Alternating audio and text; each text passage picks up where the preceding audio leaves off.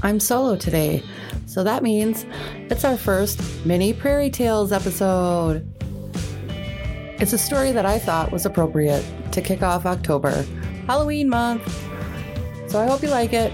Sit back and enjoy. You're listening to a Little Prairie Tales episode by Little Crimes on the Prairie, Crooked Sea Ranch Productions. Welcome to Little Crimes on the Prairie. Today, we're talking about the legend of Goody Bassett. Hey there, prairie people and not so prairie people. I haven't exactly studied the collective prairies of the globe, but I bet there's a bunch. And speaking of globes, we have a bunch of new listeners from other countries. So a big hey there, how are ya? To our international listeners from Canada. Also Ireland, the UK, Denmark, Malaysia, Russia, Oman, Brazil, and Australia. Listeners from Australia increased by 35%. So hey there to all 35 of you. Someone from Australia is going to have to send me an email and let me know how it is that you survive there. I would love to visit, but I'm serious when I say your wildlife scares the shit out of me. All of it. So I'm surprised any of you are alive at all, and I would like to know how you do that. Also, we have our first amazing Patreon contributor, Colton. Colton is actually Eugene Prin's youngest brother.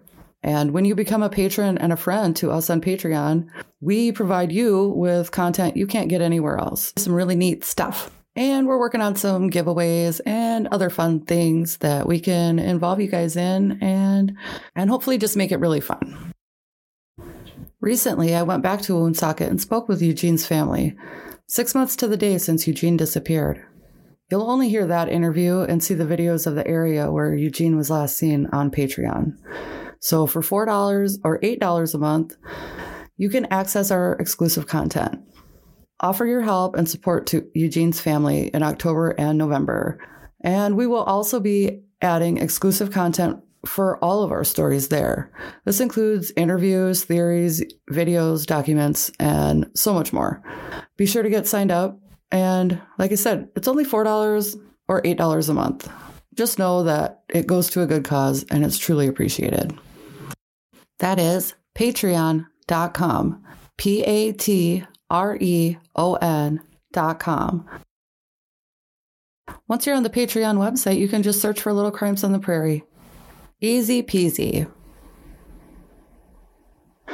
For anyone out there that may be producing educational material for podcasters, it's possible you might be using my last episode as an audio example of what not to do. No worries, I can't even be mad. I'm still unsure exactly how it all happened, but I'll send the Audacity file and you can sure make a class project out of editing it. I'm all about educating others. It can be fixed, but I'll be honest, I just don't have the time to fix it right now.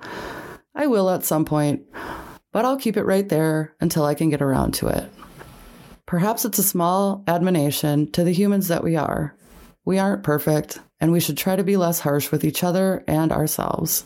6 months ago, this audio situation would have elicited a very different response from me, and I can tell you for certain that I would have quit.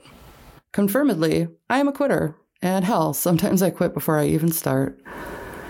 I won't get into all of that today. I will say that the past few years have taught me some really hard lessons. It's taught me that if I ever want to do something, I can't pretend it's going to be perfect. I can't quit because it's hard, and I'm not allowed to quit until I've tried my hardest to make it succeed.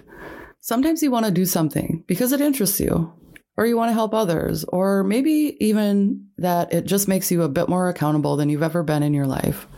You'll never be 100% ready to try something you've never done and that you might fail at. And for me, waiting until I'm 100% ready is just the same as quitting before I even tried. Sometimes we don't get to skip over the little puddles of our imperfections. Rather, we find it's not a puddle at all. It's that weird low spot in a parking lot after a rain. You park next to it. You see it. You see the rain. You know you're about to get drenched. But then something worse.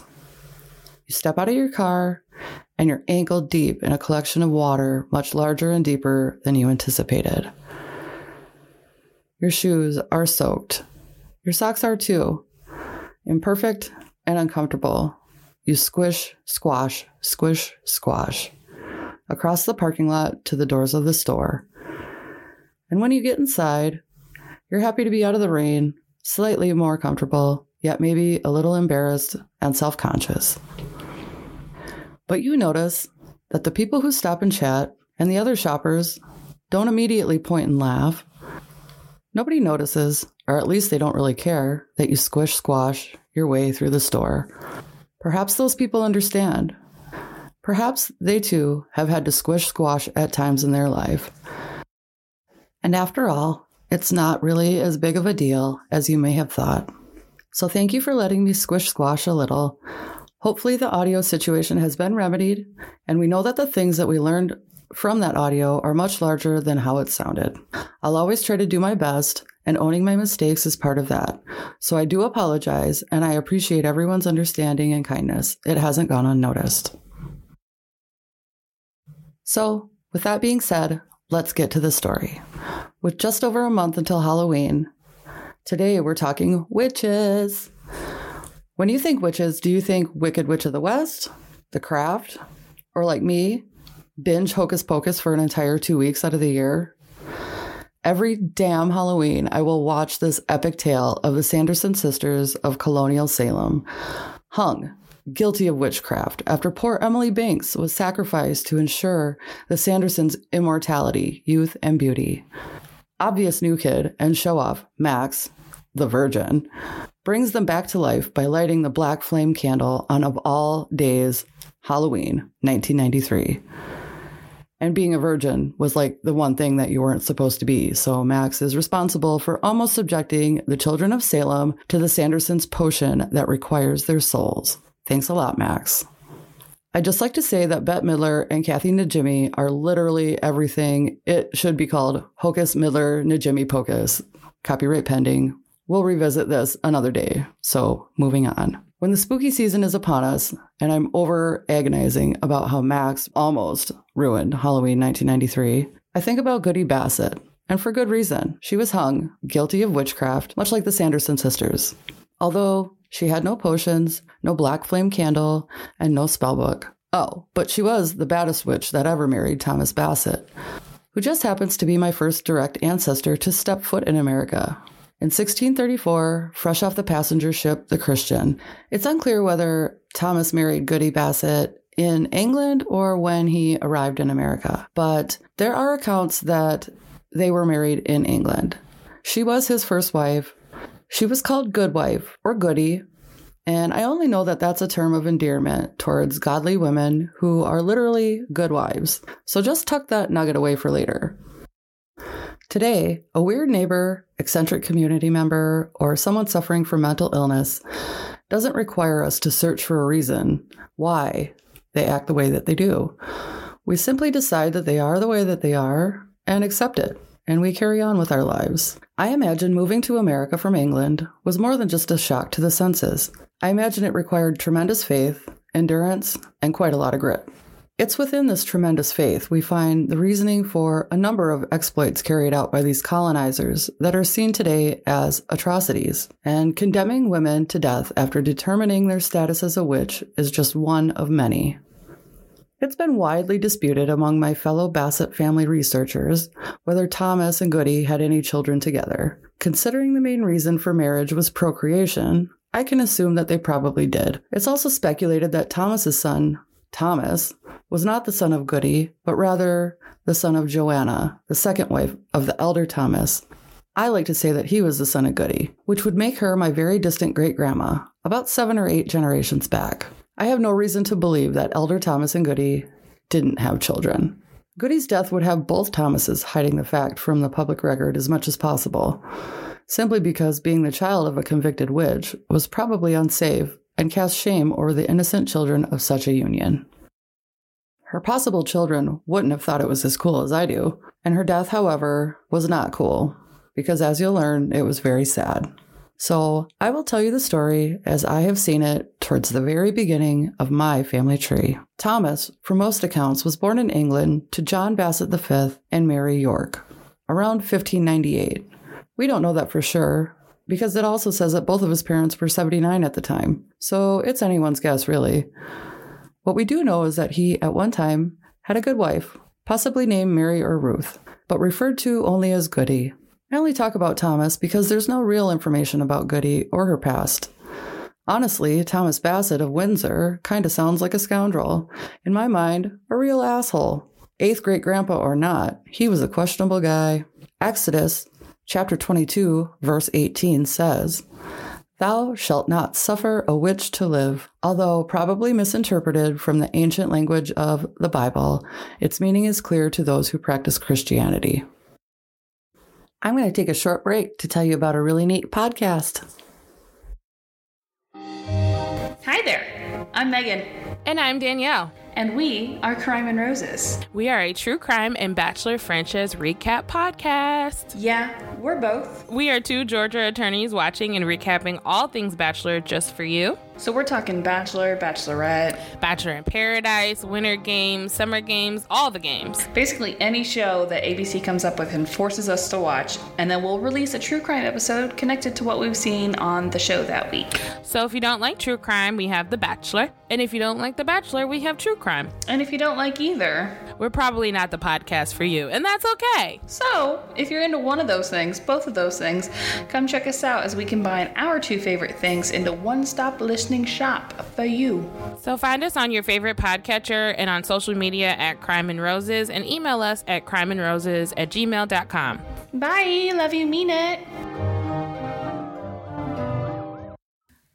Stratford, Connecticut, and the surrounding area was once called Qupiag. I'm not sure I'm saying that right. I highly doubt I am. By the Putatuck natives.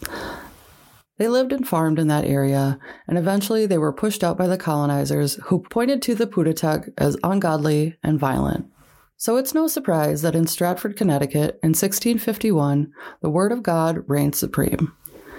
Especially his disdain for witches, which compelled the general court to pass a law in 1642 that says, "Welcome back to the story. If any man or woman be a witch or hath consulteth with a familiar spirit, they shall be put to death." Yikes. The residents of Stratford found themselves overcome by the scourge of sickness, hallucinations, and even death.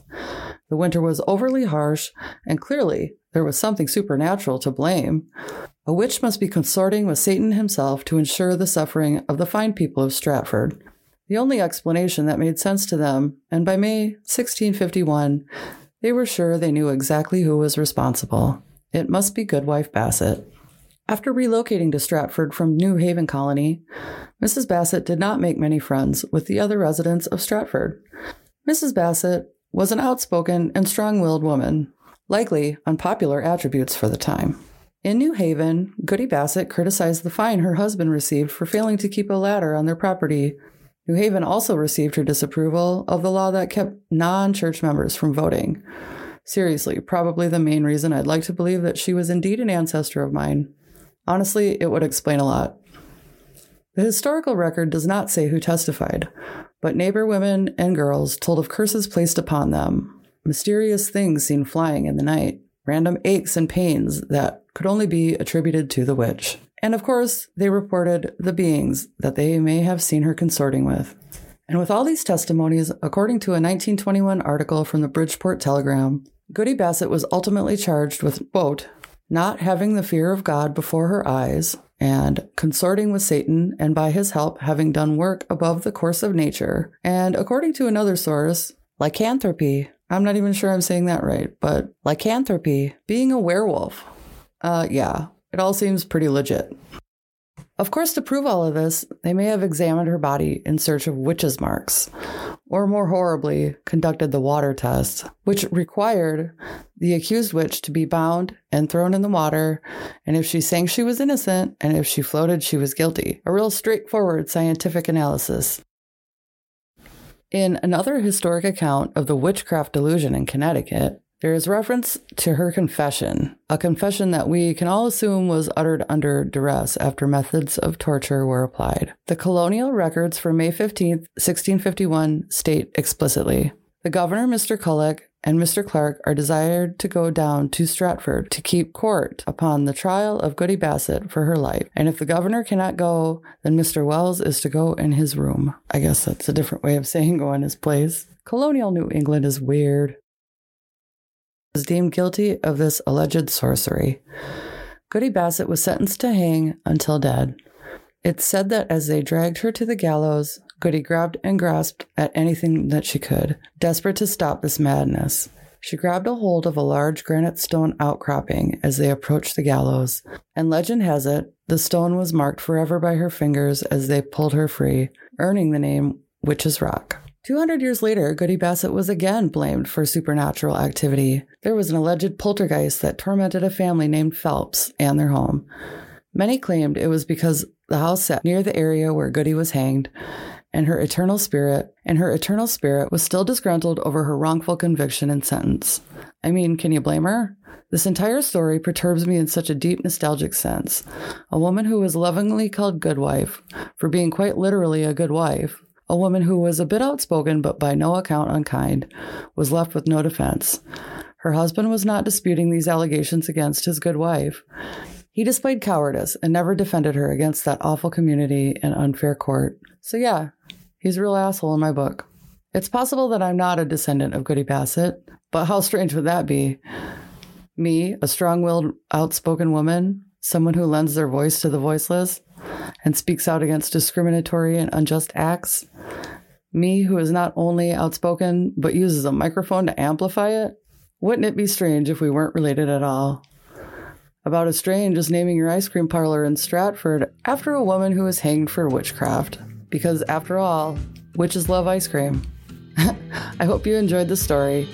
And until next time, be bold, be loud, and for goodie's sake, don't believe everything that you hear.